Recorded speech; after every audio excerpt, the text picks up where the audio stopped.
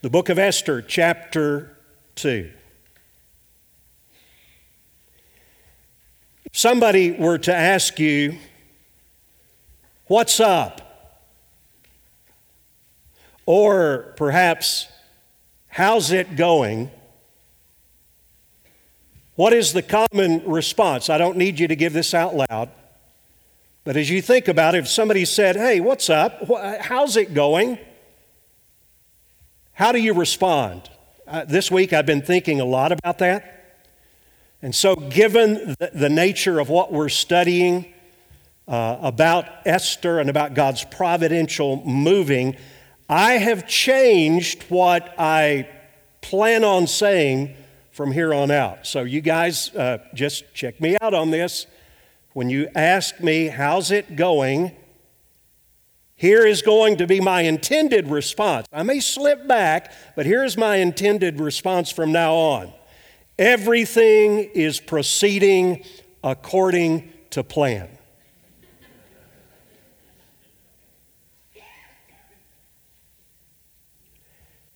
Everything is proceeding according to plan.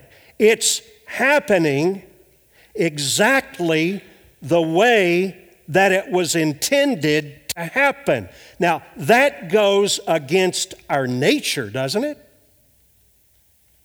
Normally what we do is we either give some glib and slightly untrue, or maybe majorly untrue, kind of, everything is going okay. You bite your tongue and you know that's really not the truth. Or maybe you launch into the way things have been going, certain things that have been happening in your life.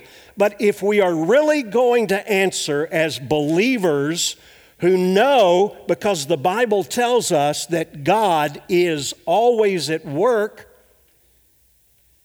I say the Bible tells us this, Romans chapter 11 and Ephesians chapter 1, for from Him and through Him and to Him are how many things?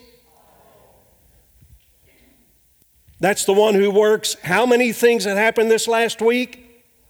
All things according to the counsel of His will. The secular mindset does not see this. God is not passive, as some would say. God is not sitting on His throne in heaven, wringing His hands about what is going on in the world or what is going on in your life. Nothing, according to the Scriptures, happens except by God and through His will. He is actively involved, whether you see Him or not, despite what your outward circumstances might dictate. God is always working in everything. One of the things that I did not mention this last week in this study of the book of Esther that is important to some, I see it all the way through the commentaries.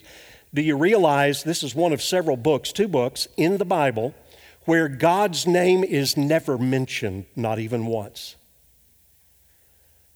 Some people have said because of that reason that the book of Esther does not belong in the Bible. But I beg to differ. God did put it in the Bible. Now listen, God's name is never mentioned in Esther, but His fingerprints are on every page. And there are times when you read the Bible and in your own life, you will see God's face plastered everywhere. But when you can't figure it out and you can't see Him working in your life, you need to know that just like in the book of Esther, His fingerprints are everywhere. Now, there are 2 themes. I opened last week one of those themes that's called the providence of God.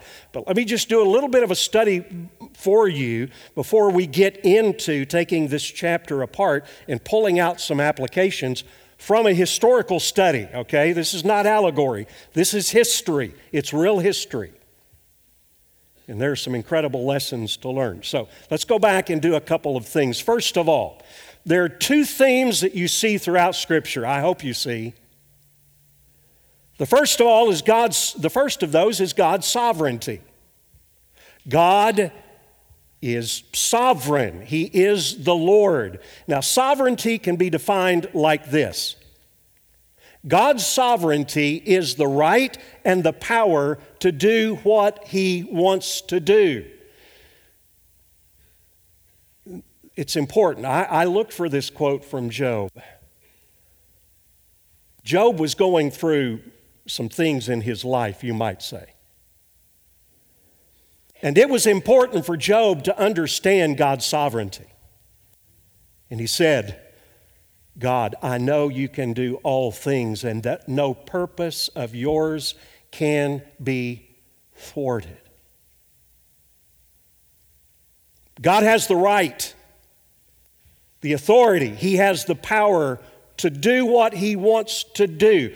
But there's the other thing that we're mentioning that is different than God's sovereignty, and you need to understand this. If this is your first time in this church, this word may be new to you, but we use this along with God's sovereignty all of the time, and it's the word providence. It's not just a town in Rhode Island. God's providence. God's sovereignty, He has the right, the authority, and the power to do what He wants to do. And we're going to see in a minute it's all good.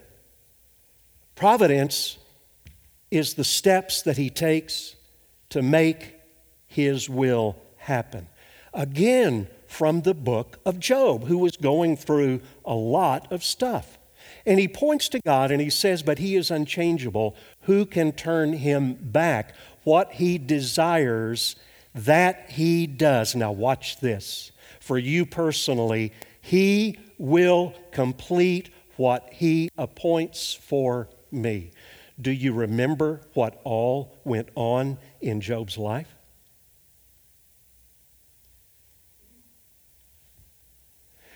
Job was confident that God had a plan. And he hurt, but he believed that God was going to take whatever steps were necessary to fulfill His plan. And that word providence is a wonderful word. It comes from a Latin word. If you have it on if you're taking notes and you've got providence there, put a little line, a little slash between the pro and the videns.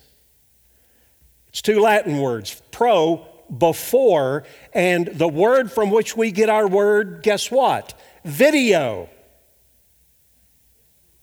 To see beforehand. And basically, here's what it means. God's providence means this. Whatever His will is for your life, believer, what is His will for your life? That you be conformed to the image of Christ. He's going to, providence, see to it that it's going to be done. Do you understand this is all in the book of Esther, by the way. And if you get this, you're going to be assured not only that God has a plan, but He has also appointed steps to accomplish His plan. Sometimes God uses miracles.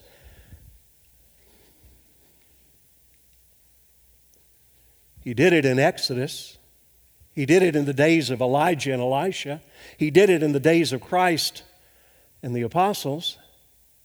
Sometimes, even today, He uses miracles. There would be a lot of churches here in the land today, and they would be telling you to expect a miracle. And a lot of people go out from preaching like that, and they're looking for their miracle. And they fail to realize that God accomplishes that miracle in the everyday details of life, which is the other side called God's providence. Sometimes there are miracles like in Exodus, and sometimes there's just the plain old everyday providence like in the book of Esther. And that in itself is a miracle. How is wine made? I know that may not be an appropriate illustration in a Baptist church, but how is wine made? Whoa. Let's go. If you're going to go to the If you're going to go the miracle route, wine is made by the creator of all things speaking a word, and boom, water becomes wine.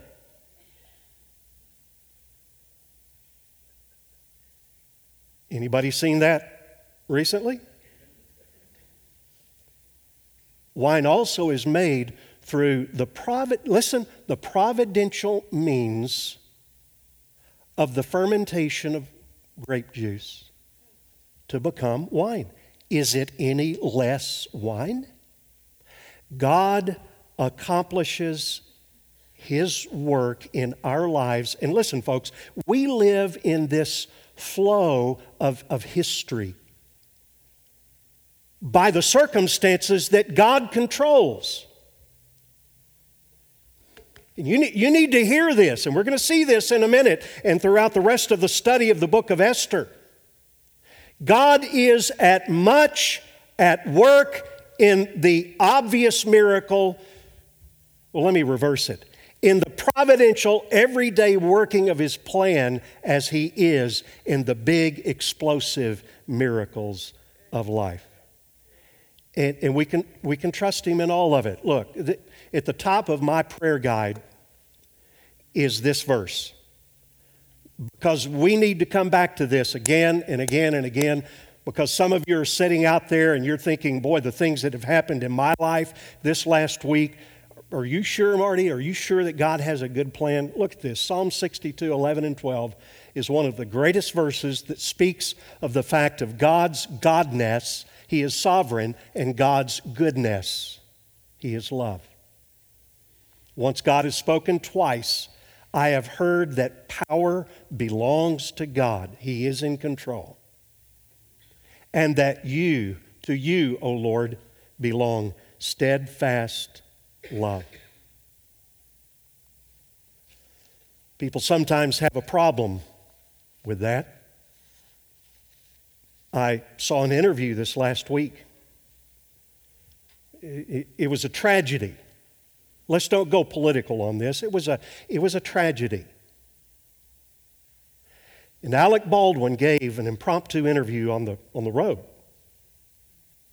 And he said something that reminded me of a story. I don't know if this story is true or not, but it illustrates how a Christian can understand God's providence and how a non-Christian doesn't. I'm not judging whether Alec Baldwin is a Christian or not. He just doesn't, at least in the interview, he didn't give anything that indicated that he was, okay? And here's what he said about the event. Is everybody aware of what happened? Through a real tragedy. We don't know all of the details, but he was behind the gun that shot and killed a person. And here's what he said. I wrote it down. This was, and listen to this, an incidental accident. 1 in a trillion.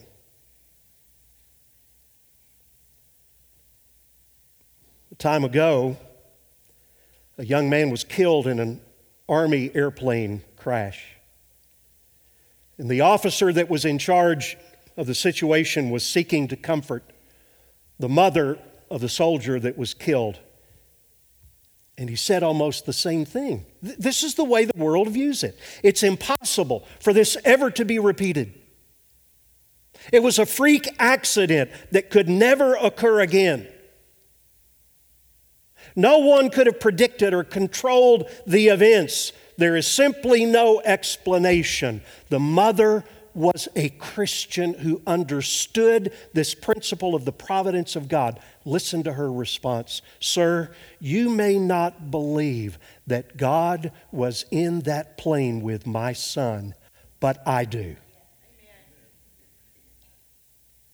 I have no idea why God chose to allow this to happen, but I know this was a part of His sovereign purpose and that His hand was in total control of the plane, the weather, and my son's life.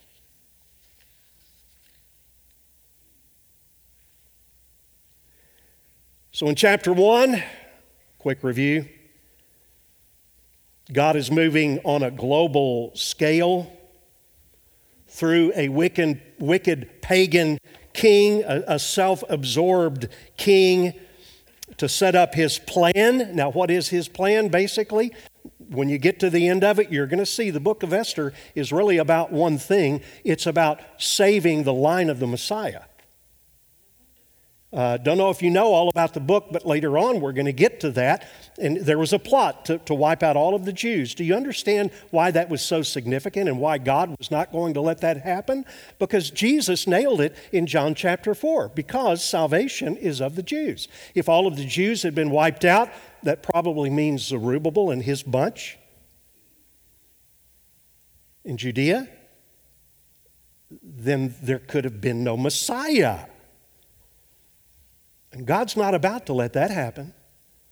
And so he providentially organizes events in chapter 1 with the deposing of Queen Vashti. And now we get to chapter 2, and let's jump into it, the next steps of his plans. Now, basically, if there's a theme from chapter 2, it's this. It shatters the common idea that God uses only perfect people to accomplish his plan.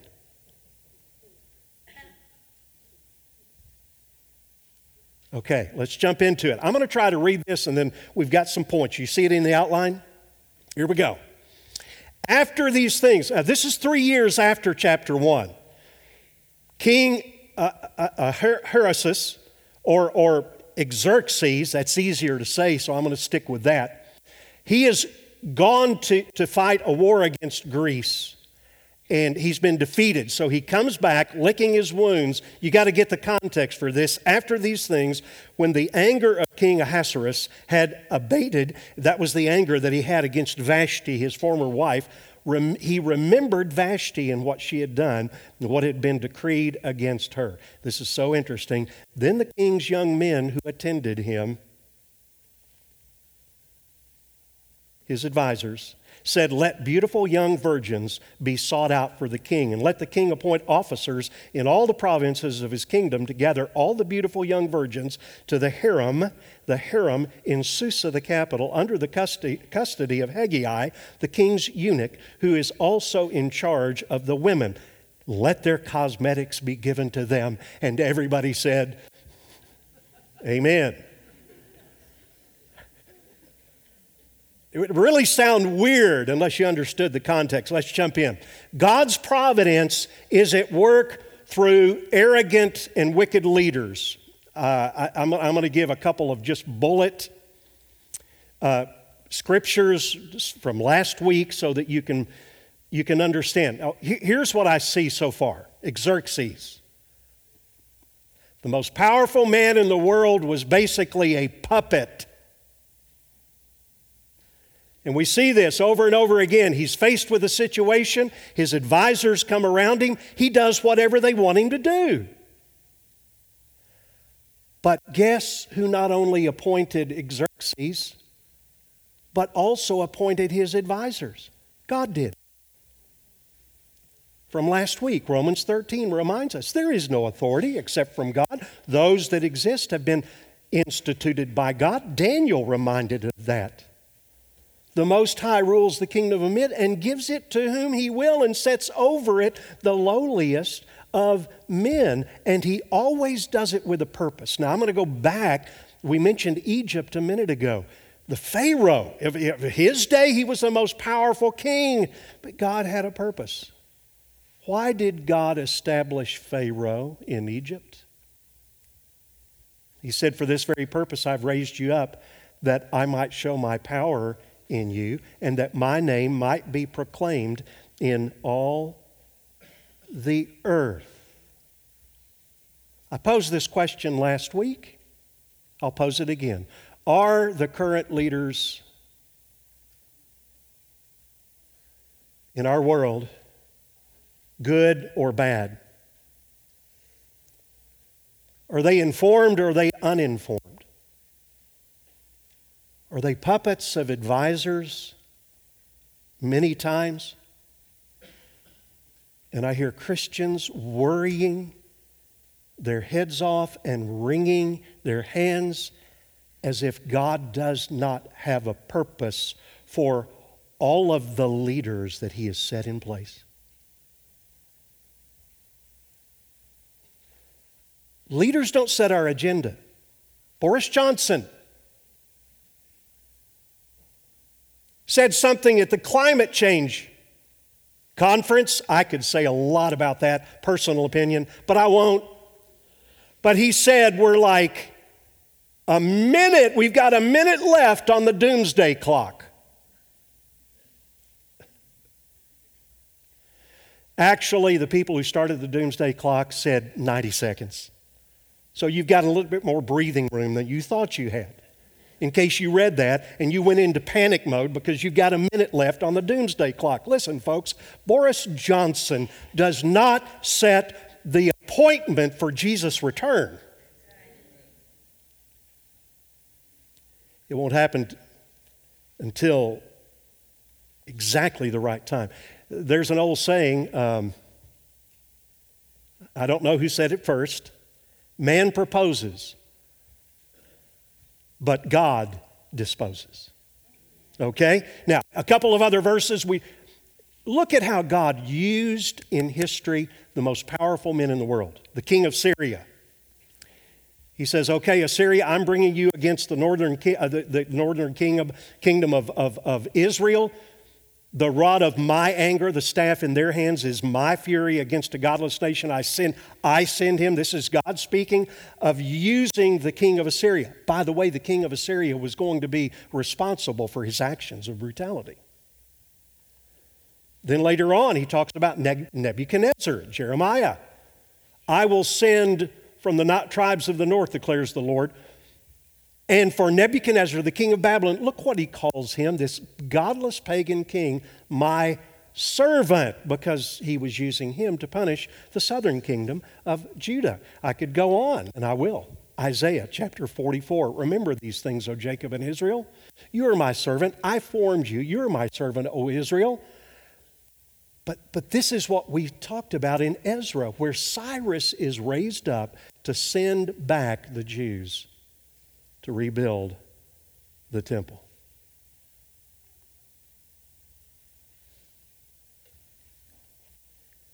Have you ever prayed, Lord, are you hearing us?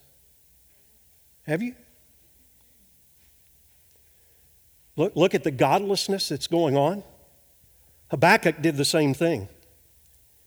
We won't go there, but in Habakkuk 1, you just write it down and read it.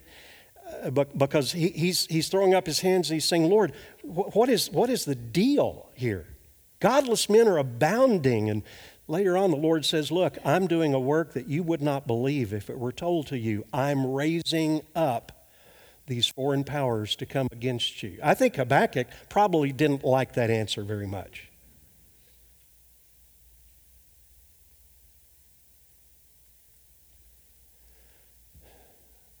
I wrote it down. I don't know that it's a parallel. Christians cry out for deliverance because of the wickedness going on around them. What if God said to us, I'm doing a work in your days that you would not believe if you were told, I am raising up the Chinese? Would we like that?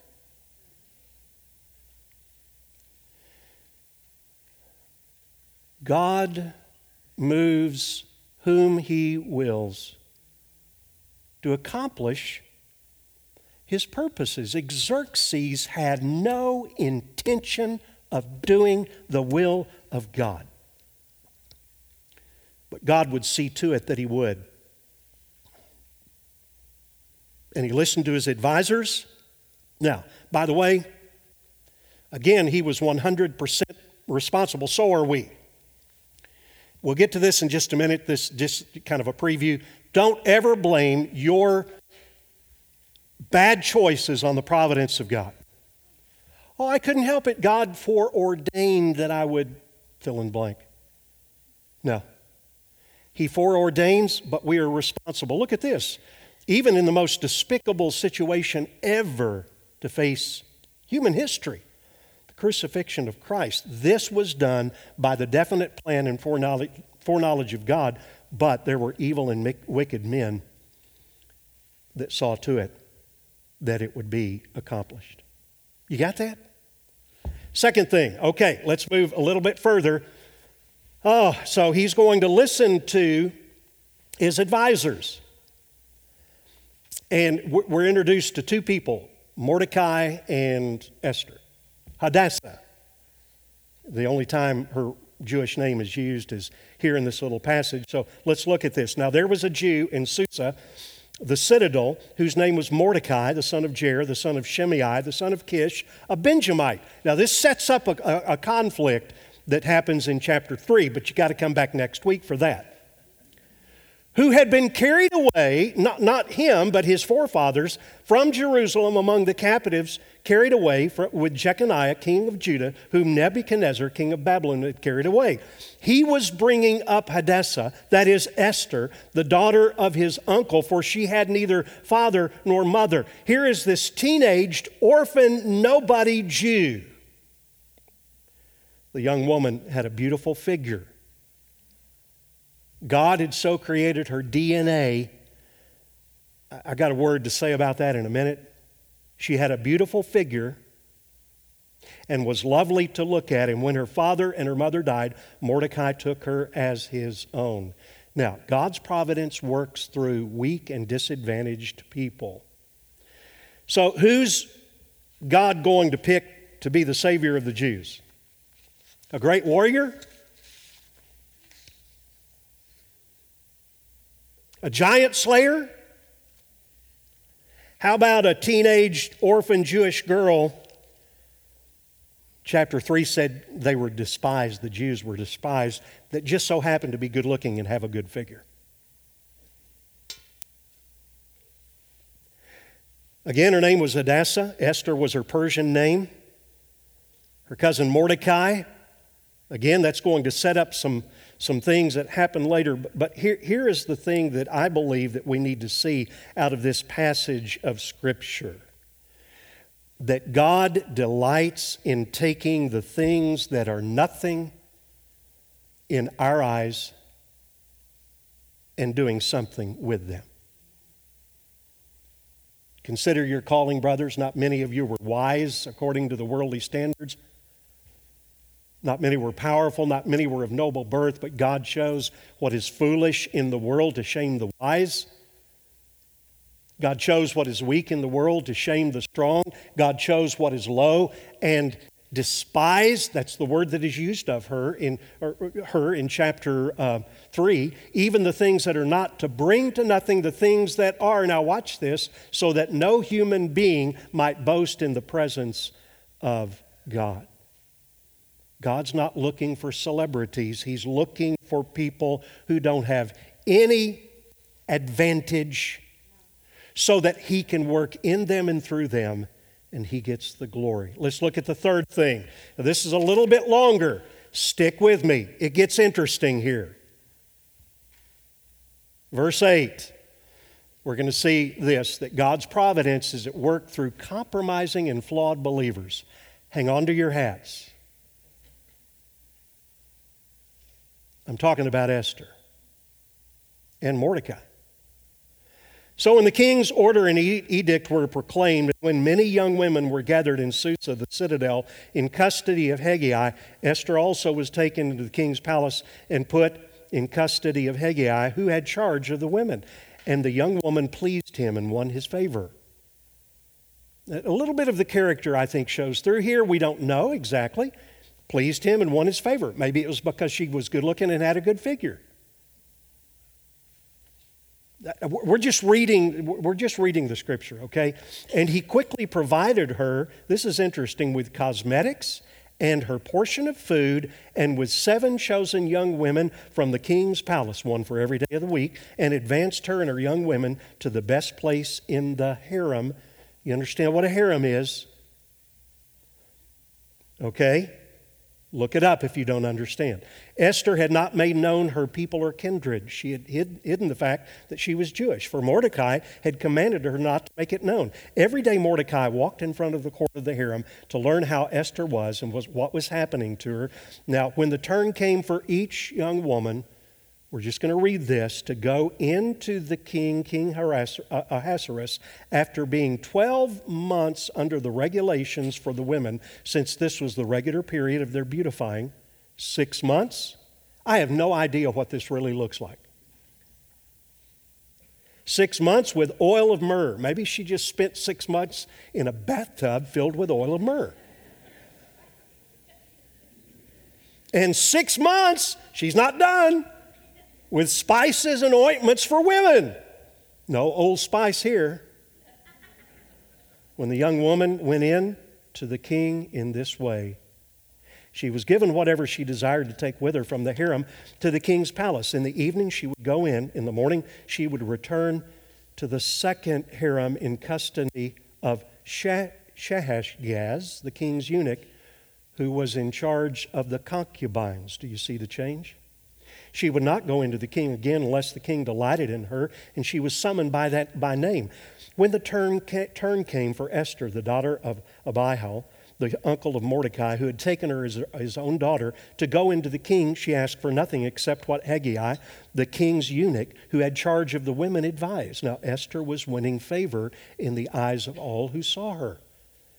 When Esther was taken to King Ahasuerus into his royal palace in the 10th month, which is the month of Tebeth, in the 7th year of his reign, the king loved Esther more than all the women. She won grace and favor in his sight more than all the virgins, so that he set the royal crown on her head and made her queen instead of Vashti. Then the king, he liked having parties, gave a great feast for all of his officials and servants. It was Esther's feast, and he granted a remission of taxes to the provinces and gave gifts with royal generosity.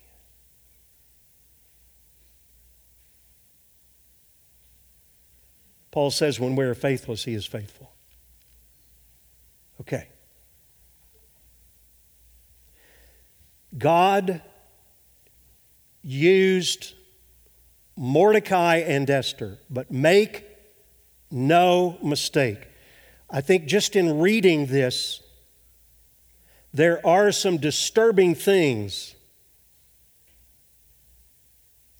going on. It seems that as I've looked at this and rethought it, that God used them in spite of what seems to be compromise. Now, you weren't here when we talked about Ezra and God calling the Jews to go back to Jerusalem. Not everybody went. Some stayed. Why? We don't know. Mordecai and Esther stayed. Were they so assimilated into the Babylonian culture? Were they so comfortable in Babylon that they just didn't hear the call of God to go back? I don't know. But the thing that we need to see is they were really supposed to be back in Jerusalem. And they weren't. Second thing, wow. Don't try to idealize Esther. This is not a Miss Persia contest. This is not a Cinderella story or even a Beauty and the Beast story. There was no opt out of this. And the only three qualifications that were given to the king. We see what kind of guy he was. By the way, guys, you know what I've shared with you? We all deal with the 3 G's, don't we? Boy, did King Xerxes. 3 G's. Gold, glory, and girls.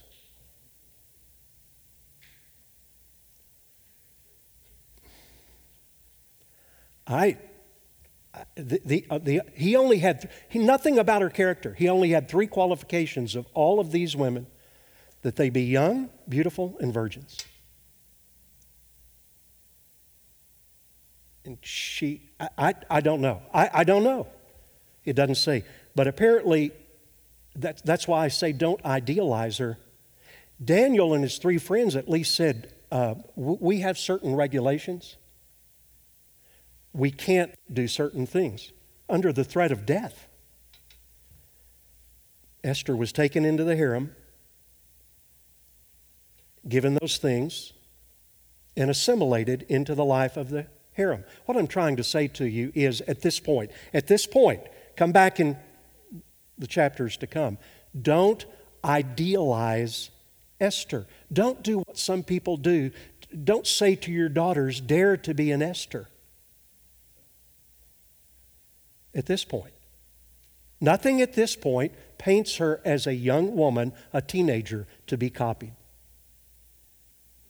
She was taken into the harem. I don't know that she understood what was at stake.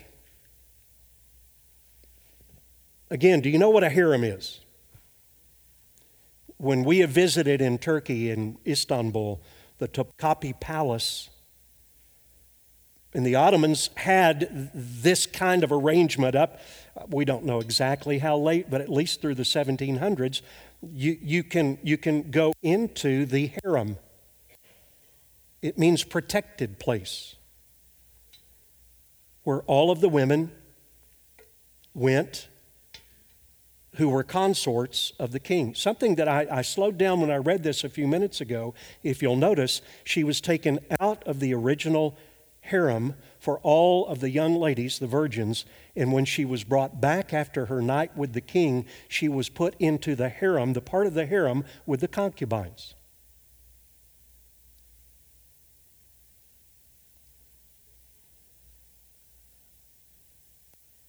I'll leave it with you. Don't explain more to your children than what they ask, okay?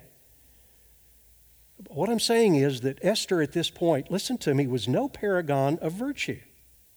She became the wife of a pagan king. Jews were not supposed to do that. Now please understand, I'm not running her down. I'm just simply sharing facts about Esther. The story gives no insight into how she might have been feeling about this, but the point of the story at this juncture is not to use Esther as an example. Later on, she is going to stand in the gap. And we'll come back and we'll talk about that. So what do we do? Listen, I told somebody this last week, this could be one of the most difficult sermons I've ever preached. How do we understand this? Well, one thing that we don't want to do is what Paul said, don't continue in sin that grace might abound. And then again, the Apostle Paul said, such were some of you. Listen, I believe this is the point of this particular passage, that God and His divine providence can use those who have come out of compromised and flawed backgrounds.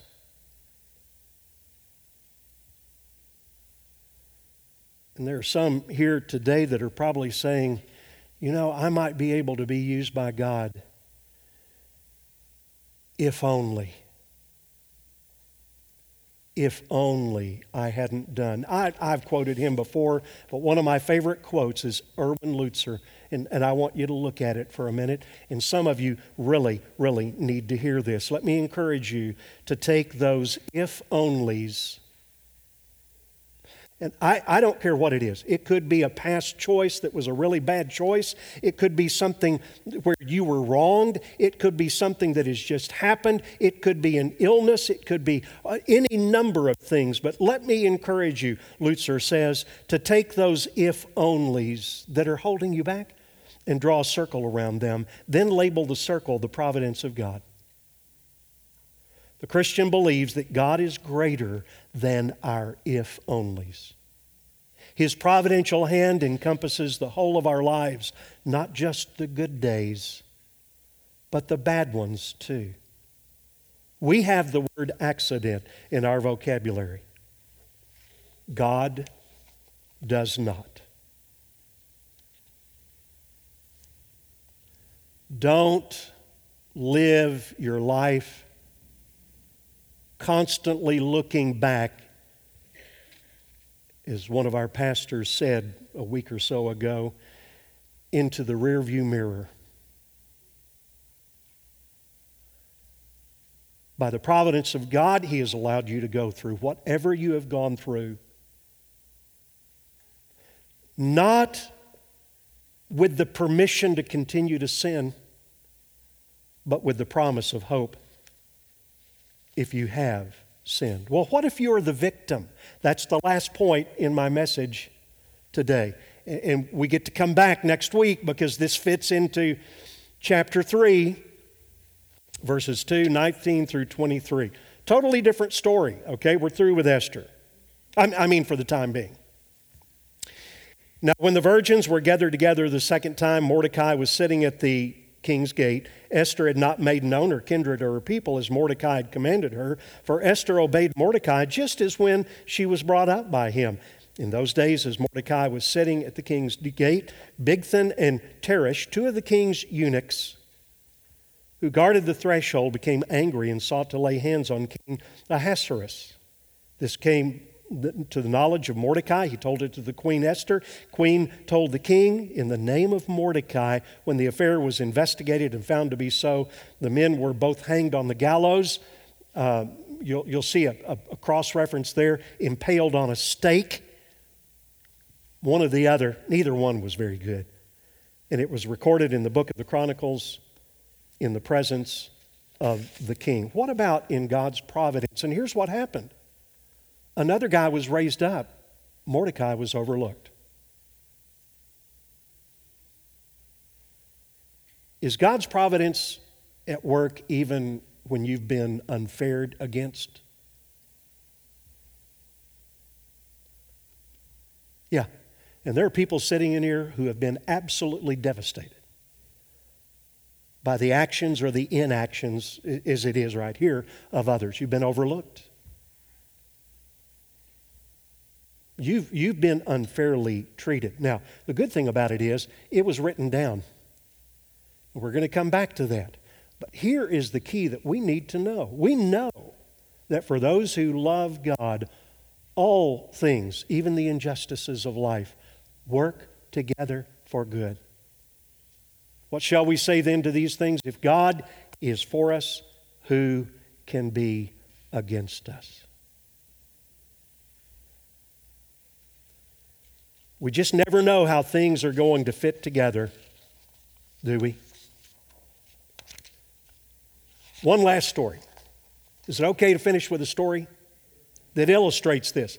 Some of you have heard this story. It's a great story. Just listen to it again. There was once an old man who lived in a kingdom and owned a beautiful horse. His horse was the envy of everyone, including the king. The king offered fantastic sums of money to buy the horse, but the man said, I can't sell the horse. How could I sell the horse? He's a part of the family. You can't sell the horse. He was poor. The townspeople said, you need to sell the horse so you're not poor anymore. Well, one day he woke up. Guess what? The horse had gotten out of the stall. It was gone. The townspeople came and they said, you're a fool. Look at what's happened now. You should have sold that horse. You've been cursed because the horse is gone. The old man wisely said, don't say whether I'm cursed or blessed. All you can say is that the horse is gone. Don't judge appearances. Well, 7 days later, 1 week later, the horse came back with 7 horses as beautiful as it was. The townspeople came and said, oh, we were wrong. You haven't been cursed at all. You've been blessed. Now you can just sell the horses and you won't be poor anymore. And the man said, why do you make judgments? All we have is a fragment. All you can say is that the horse that was gone has come back and brought 7 more with it.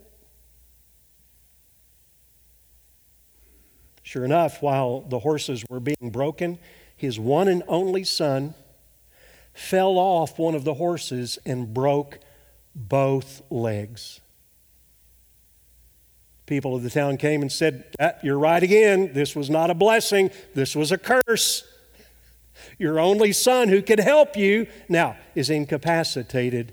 And he said, "Why? Why do you make judgments? All we have is a fragment. All you can say is, my son fell off the horse and broke his legs." And a week later, the country went to war. And all of the young men were called up to go and face a powerful enemy, which meant certain death for all of those young men, except for the old man's son, because his legs were broken. Well, again, the people came and said, "Oh, you were right, we see." What we thought was a curse was actually a blessing. And he finally said, "You people, you foolish, foolish people, quit making," listen to this, "judgments over the fragment of life that you have right now. You do not know what will happen." Now, that story is not a Christian story, but the providence of God guarantees that no matter, listen, the fragment, the little slice of time that you're in right now, God has worked it as a part of your life so that He can be glorified in you, and He's done it for your benefit as well. Do you understand it? Is it a blessing or is it a curse? All you can say is it's a fragment. Trust that God is God and God is good. Father, I thank You that Your Word surrounds us with the truth. I pray that today we were able to get some of that truth into our hearts that would lead us to life transformation. But as Andrew said at the very beginning, Lord, that transformation will not happen without a personal faith in the Lord Jesus Christ. And that's what everyone in this room needs today. So I pray in the name of Jesus that if there is anyone here who has never seen their sins as an affront to a holy God, and they've never seen that Christ crucified is the only answer, that today they would see it. Their eyes would be open, that they would turn away from sin and embrace Jesus Christ as their own Lord and Savior and begin that work of transformation. Lord, help those of us who know You to begin living out of the reality that You are God and You are good and You are ordering events in our life for Your glory, and so that we can be used by You to be conformed to the image of Christ. Thank You, Lord, for this time of worship, we pray. In Jesus' name, amen.